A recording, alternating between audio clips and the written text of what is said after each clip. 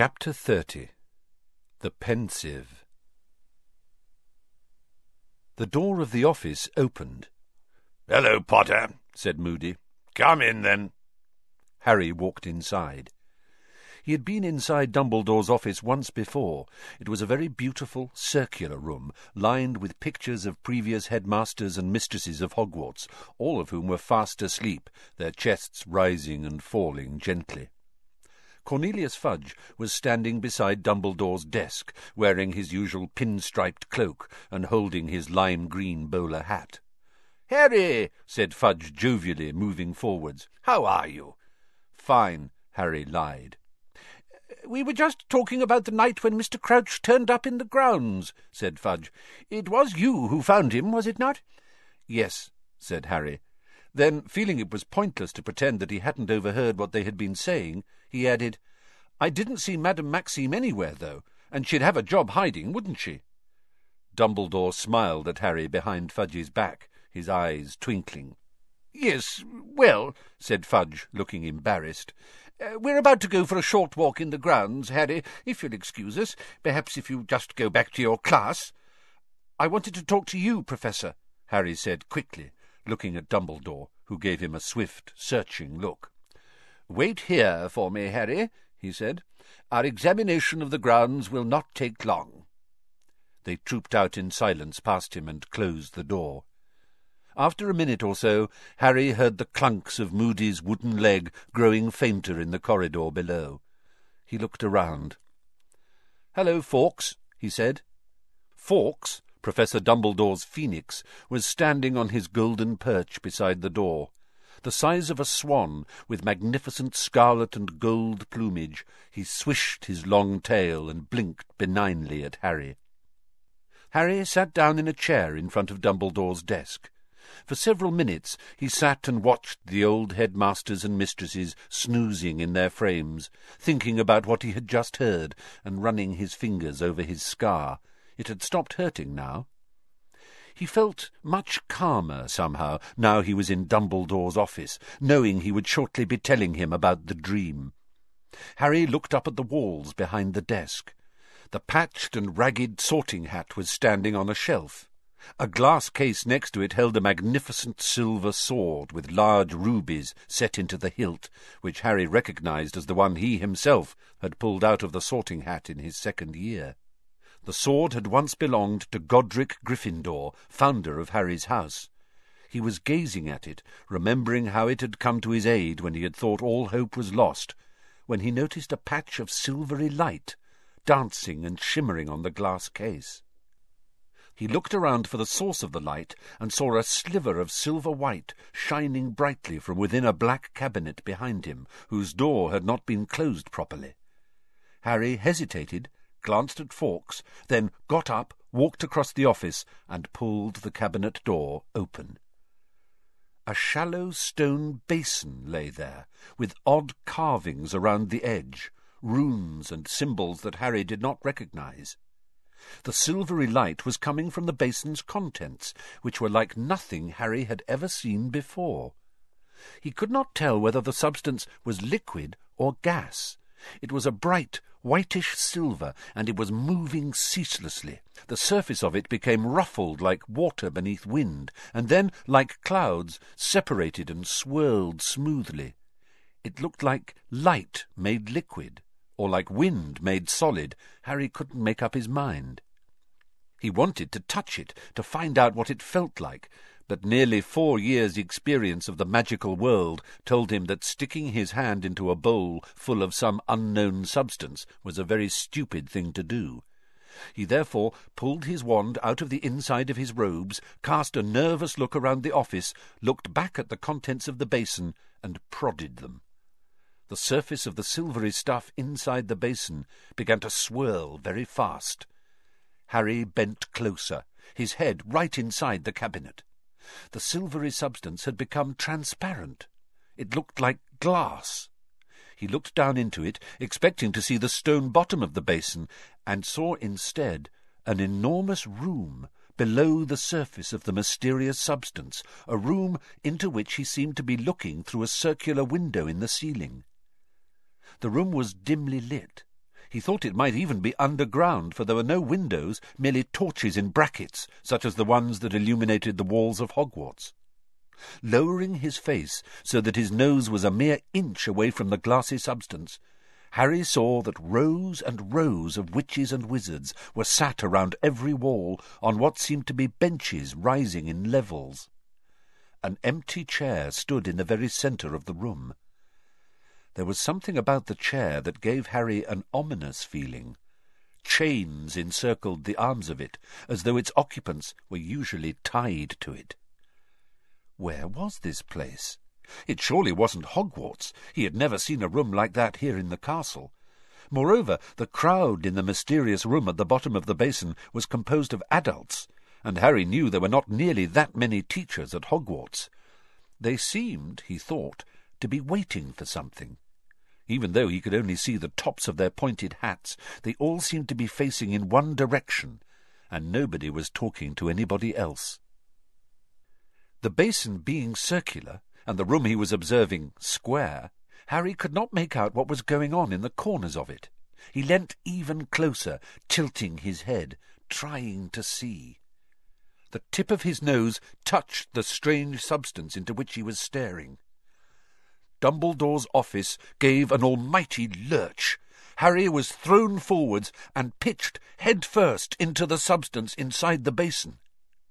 But his head did not hit the stone bottom. He was falling through something icy cold and black. It was like being sucked into a dark whirlpool.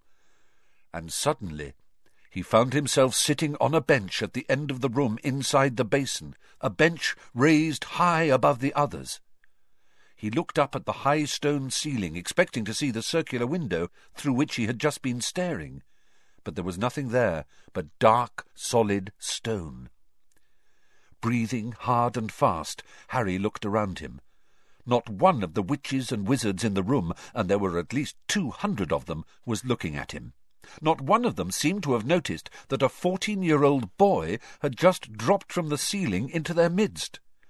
Harry turned to the wizard next to him on the bench and uttered a loud cry of surprise that reverberated around the silent room.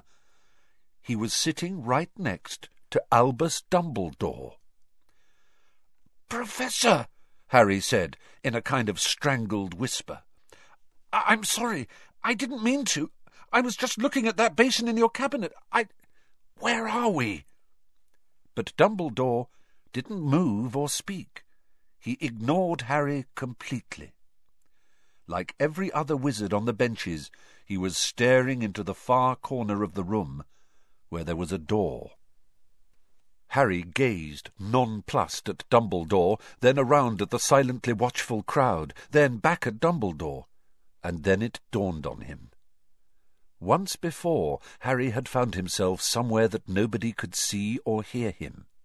That time he had fallen through a page in an enchanted diary, right into somebody else's memory, and unless he was very much mistaken, something of the sort had happened again. Harry raised his right hand, hesitated, and then waved it energetically in front of Dumbledore's face. Dumbledore did not blink, look around at Harry, or indeed move at all, and that, in Harry's opinion, settled the matter. Dumbledore wouldn't ignore him like that. He was inside a memory, and this was not the present-day Dumbledore.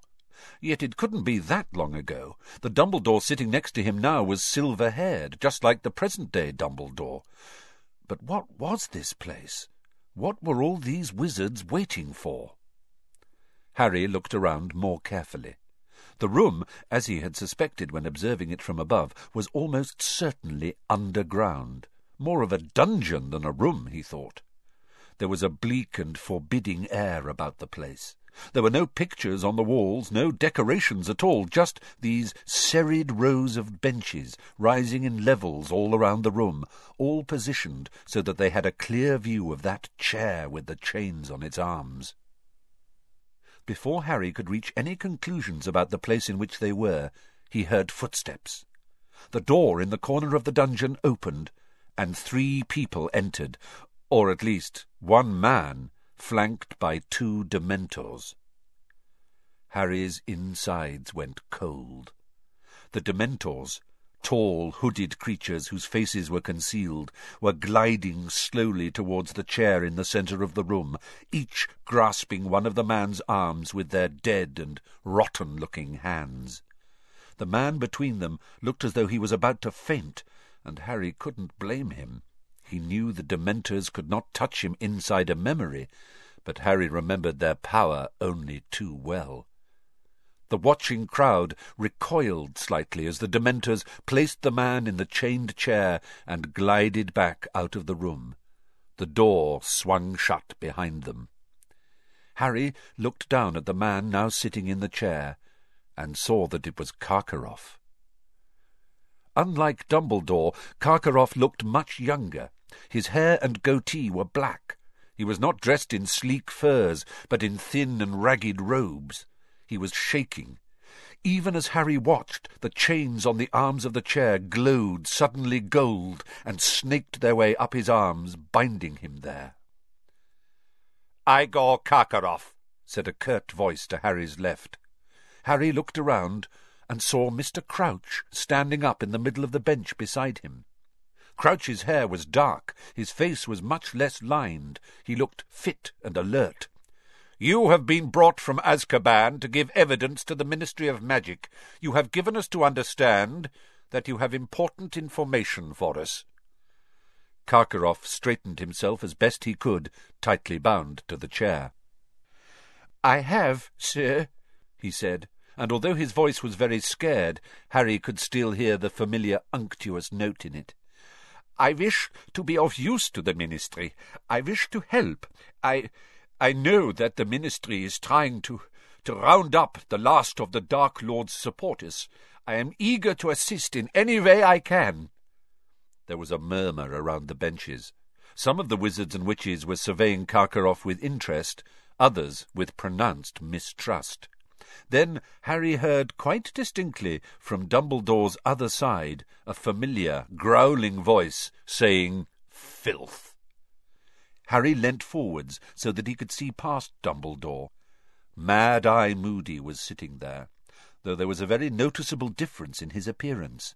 He did not have his magical eye, but two normal ones. Both were looking down upon Karkaroff, and both were narrowed in intense dislike. "Crouch is going to let him out," Moody breathed quietly to Dumbledore. "He's done a deal with him. Took me 6 months to track him down, and Crouch is going to let him go if he's got enough new names. Let's hear his information, I say, and throw him straight back to the Dementors." Dumbledore made a small noise of dissent through his long, crooked nose.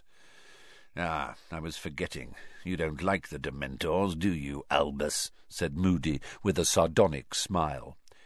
"No," said Dumbledore calmly. "I'm afraid I don't. I have long felt the Ministry is wrong to ally itself with such creatures." "But for filth like this," Moody said softly. "You say you have names for us, Karkaroff," said Mr. Crouch. "Let us hear them, please." "You must understand," said Karkaroff hurriedly, "that he who must not be named operated always in the greatest secrecy. He preferred that we, I mean to say his supporters, and I regret now very deeply that I ever counted myself among them." "Get on with it," sneered Moody. "We never knew the names of every one of our fellows. He alone knew exactly who we all were."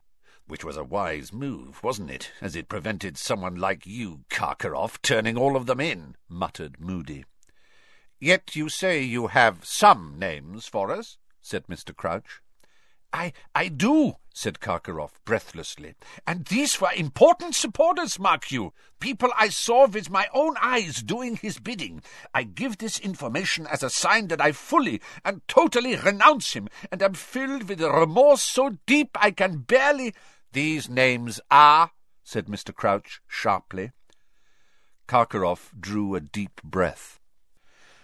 "There was Antonin Dolohov," he said.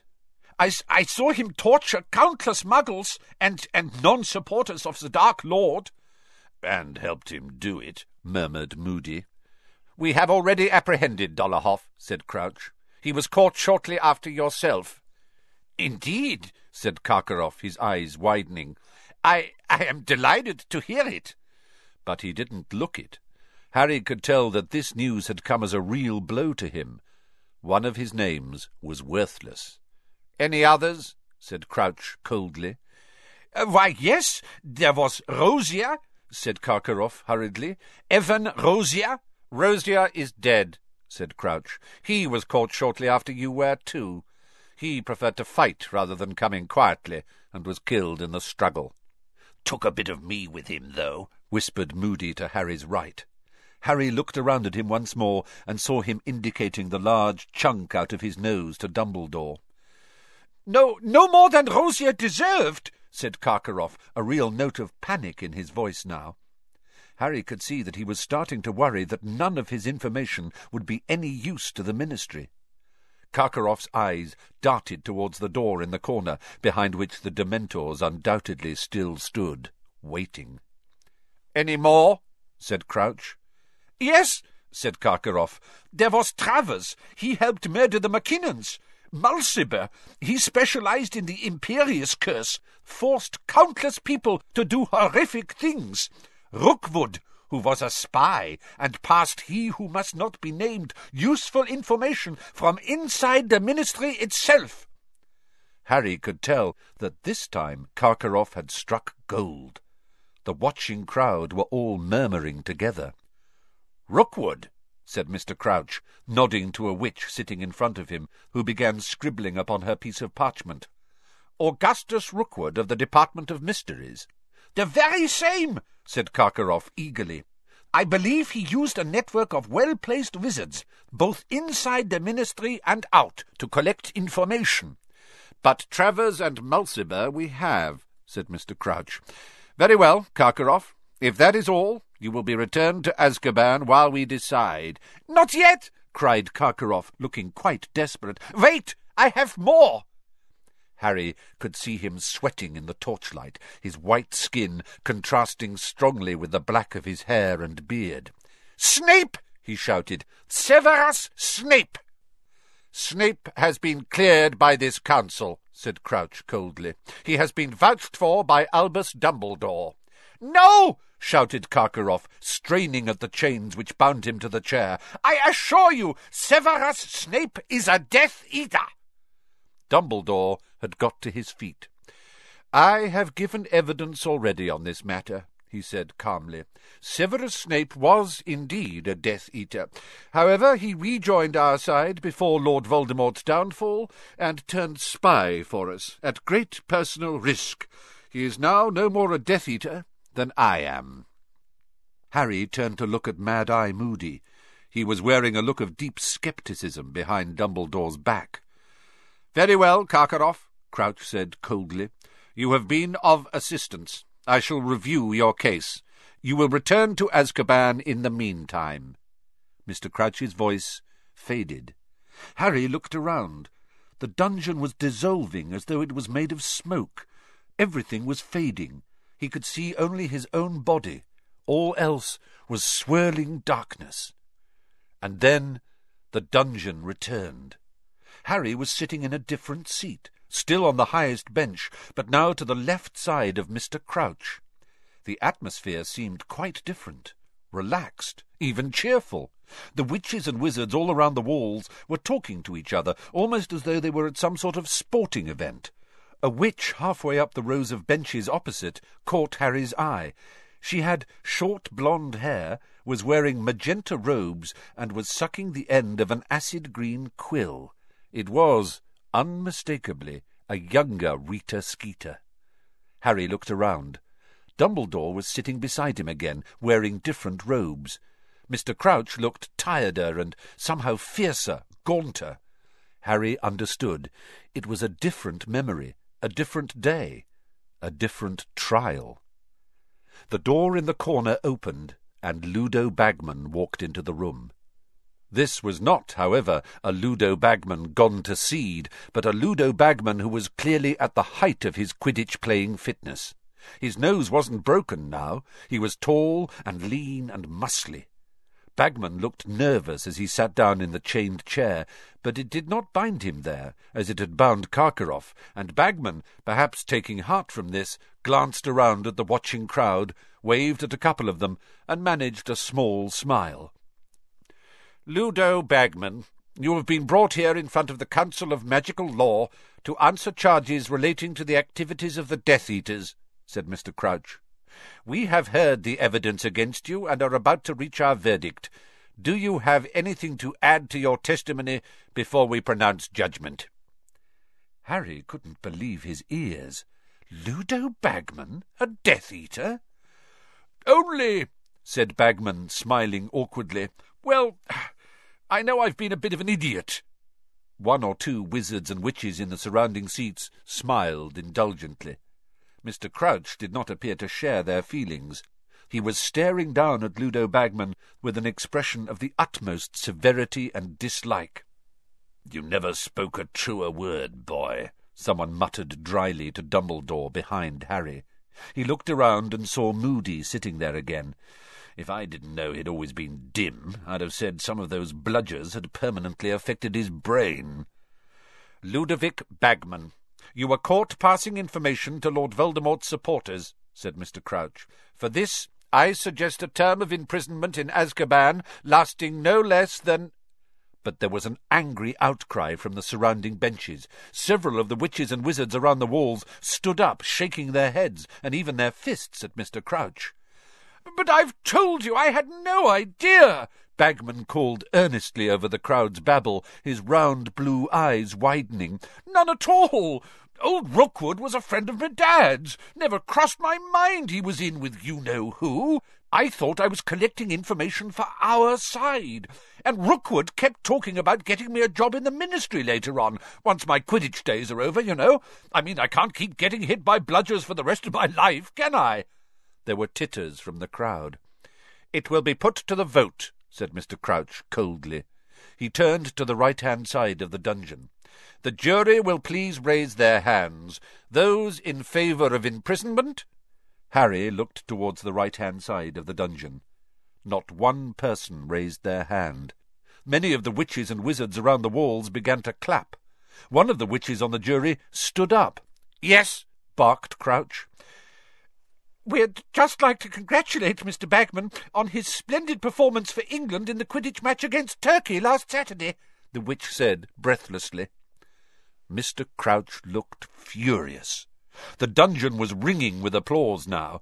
Bagman got to his feet and bowed, beaming. "Despicable!" Mr. Crouch spat at Dumbledore, sitting down as Bagman walked out of the dungeon. "Rookwood get him a job indeed. The day Ludo Bagman joins us will be a very sad day for the ministry."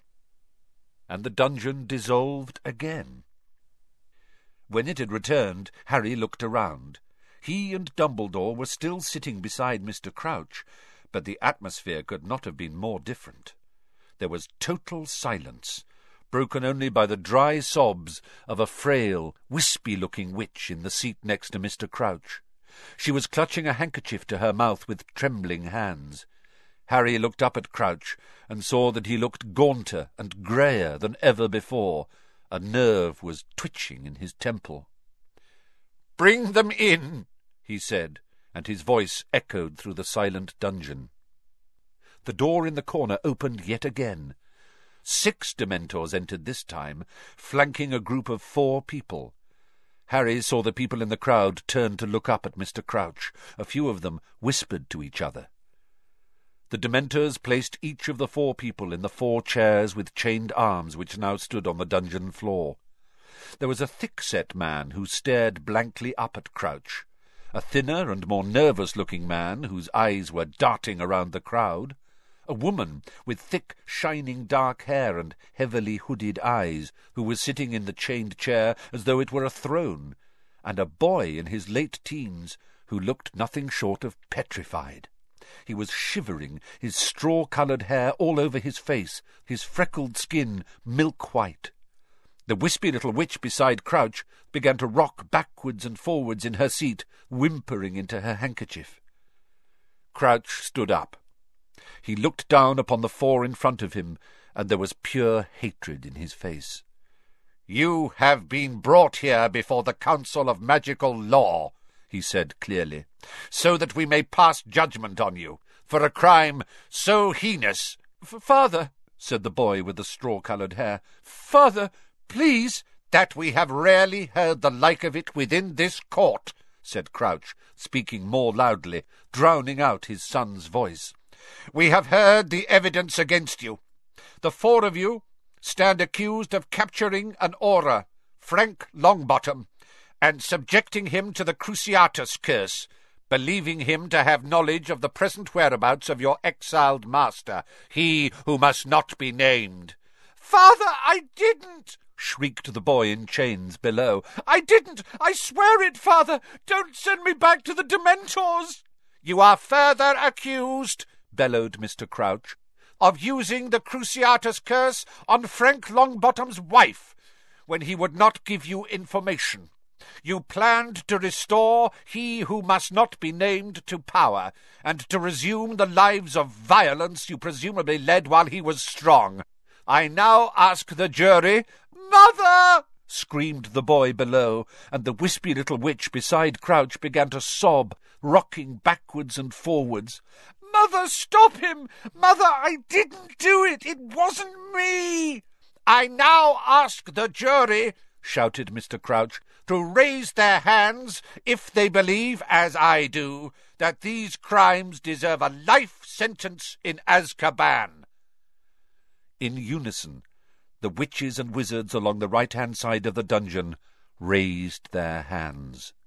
The crowd around the walls began to clap as it had for Bagman, their faces full of savage triumph. The boy began to scream. "No! Mother, no! I didn't do it! I didn't do it! I didn't know! Don't send me there! Don't let him!" The Dementors were gliding back into the room. The boy's three companions rose quietly from their seats. The woman with the heavy-lidded eyes looked up at Crouch and called, "The Dark Lord will rise again, Crouch. Throw us into Azkaban. We will wait. He will rise again and will come for us. He will reward us beyond any of his other supporters.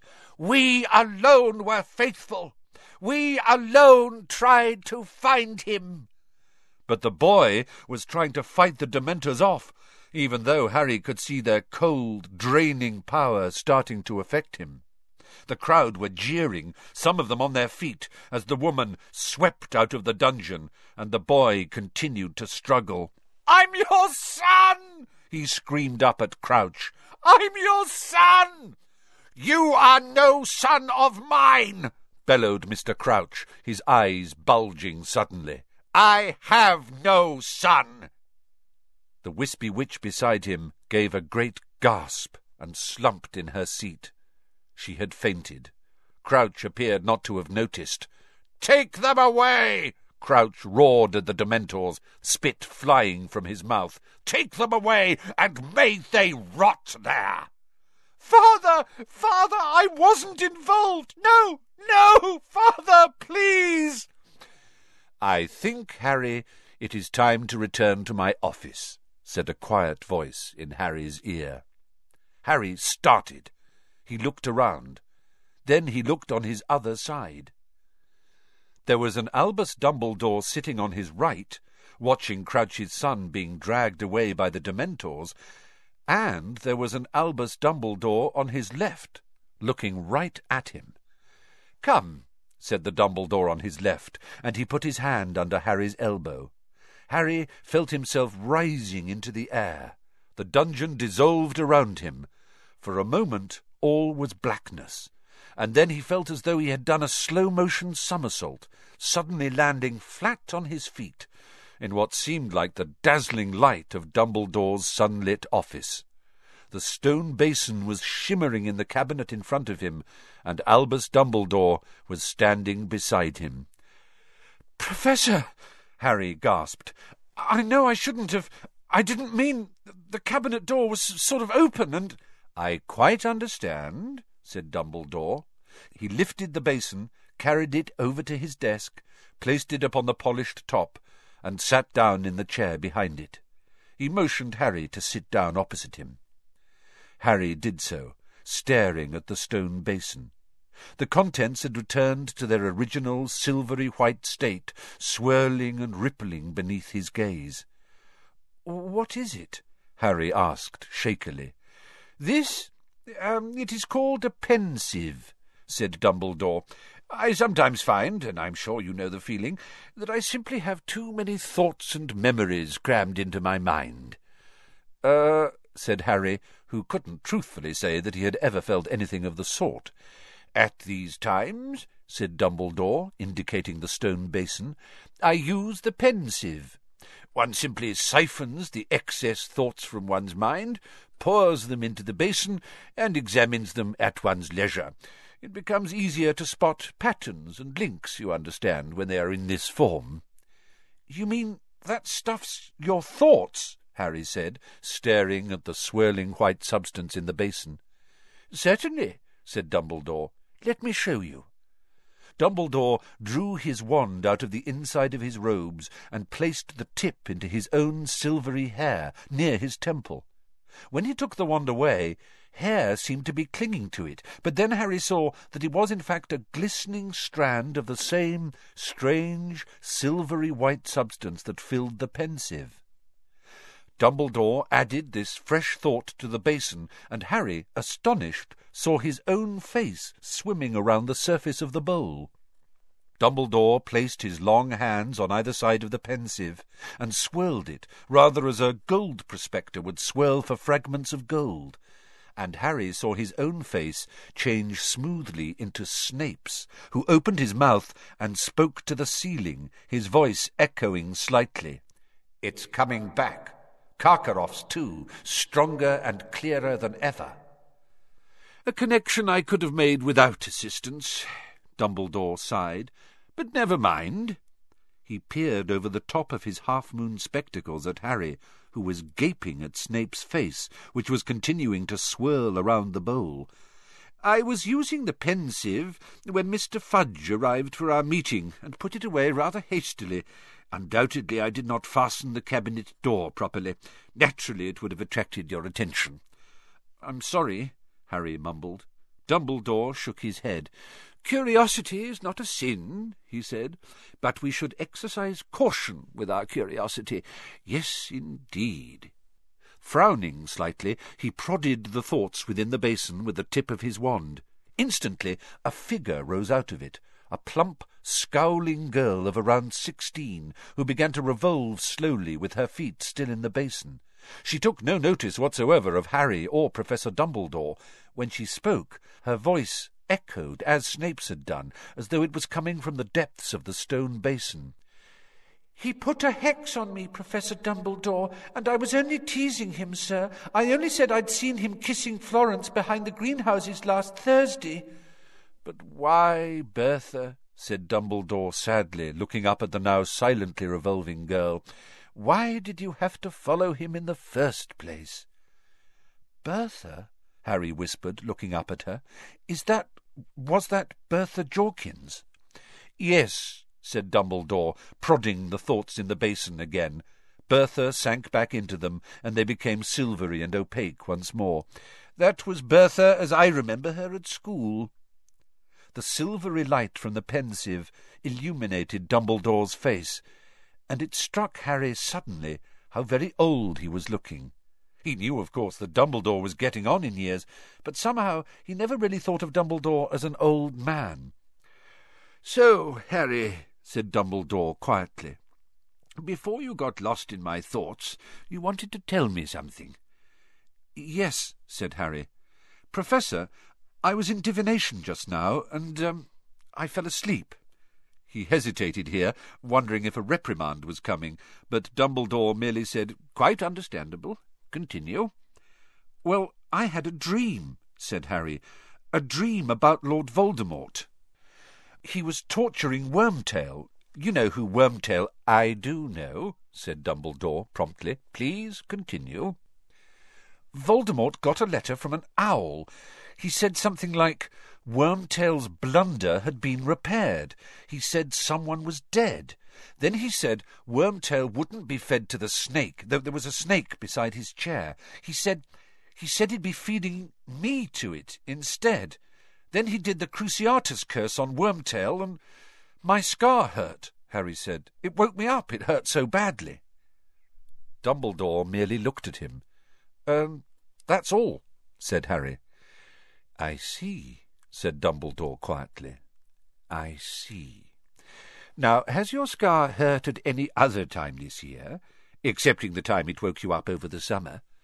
No, How did you know it woke me up over the summer? Said Harry, astonished. You are not Sirius only correspondent, said Dumbledore. I have also been in contact with him ever since he left Hogwarts last year. It was I who suggested the mountainside cave as the safest place for him to stay. Dumbledore got up and began walking up and down behind his desk. Every now and then he placed his wand tip to his temple, removed another shining silver thought, and added it to the Pensieve. The thoughts inside began to swirl so fast that Harry couldn't make out anything clearly. It was merely a blur of colour. "Professor?" he said quietly after a couple of minutes. Dumbledore stopped pacing and looked at Harry. "My apologies," he said quietly. He sat back down at his desk. Do you know why my scar's hurting me?"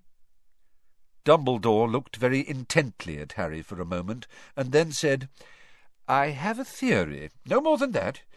It is my belief that your scar hurts both when Lord Voldemort is near you and when he is feeling a particularly strong surge of hatred."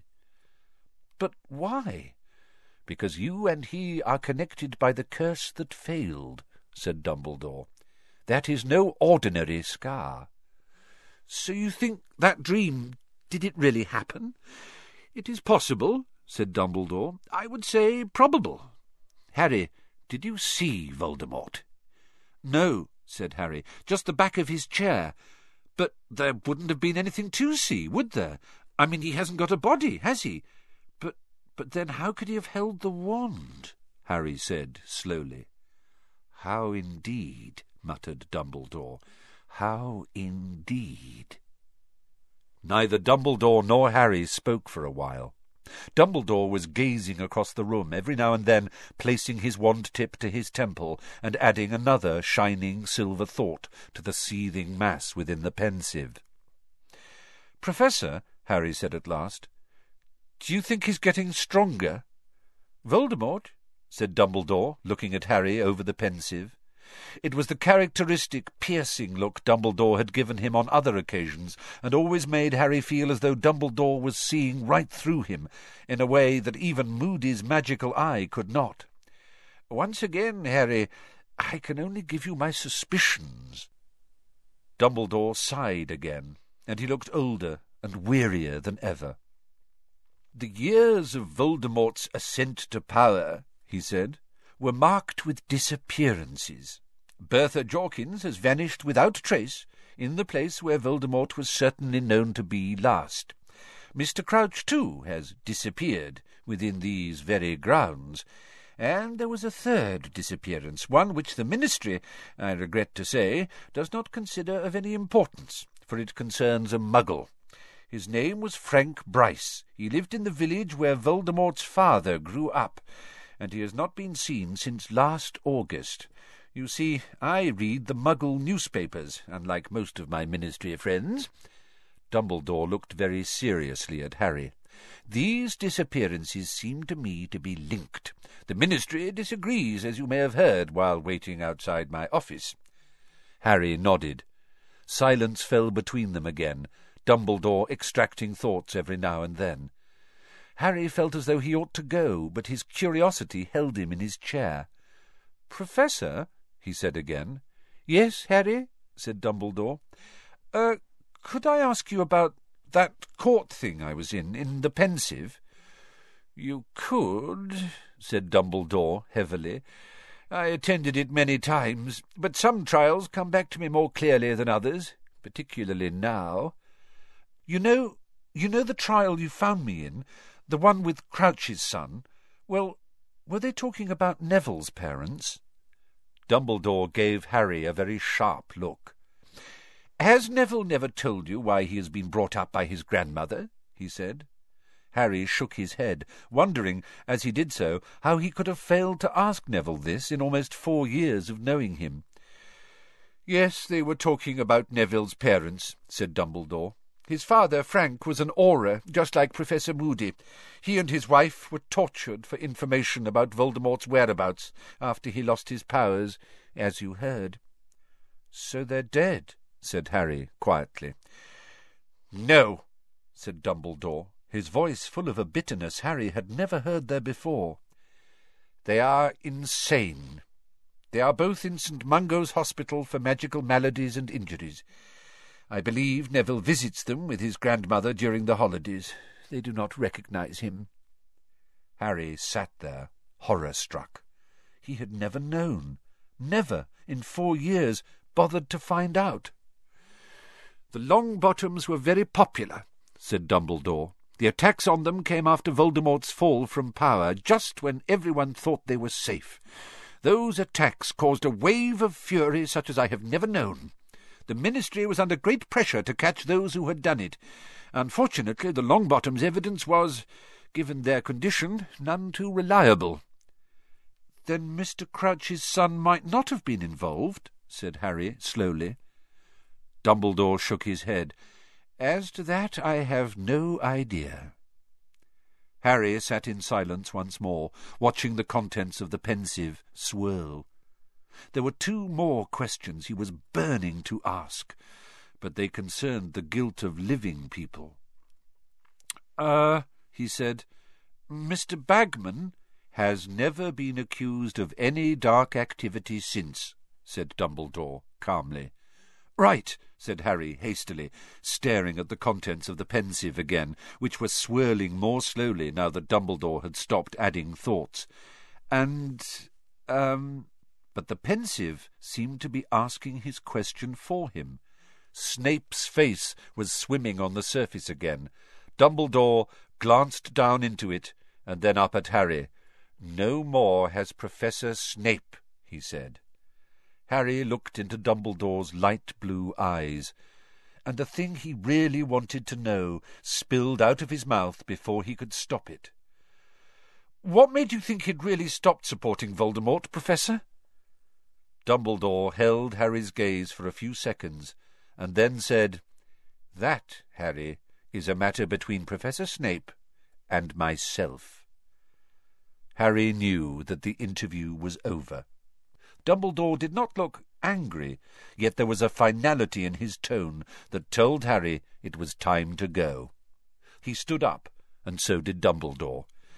"Harry," he said as Harry reached the door, "please do not speak about Neville's parents to anybody else. He has the right to let people know when he is ready." "Yes, Professor," said Harry, turning to go. "And—" Harry looked back. Dumbledore was standing over the Pensieve, his face lit from beneath by its silvery spots of light, looking older than ever. He stared at Harry for a moment, and then said, "Good luck with the 3rd task."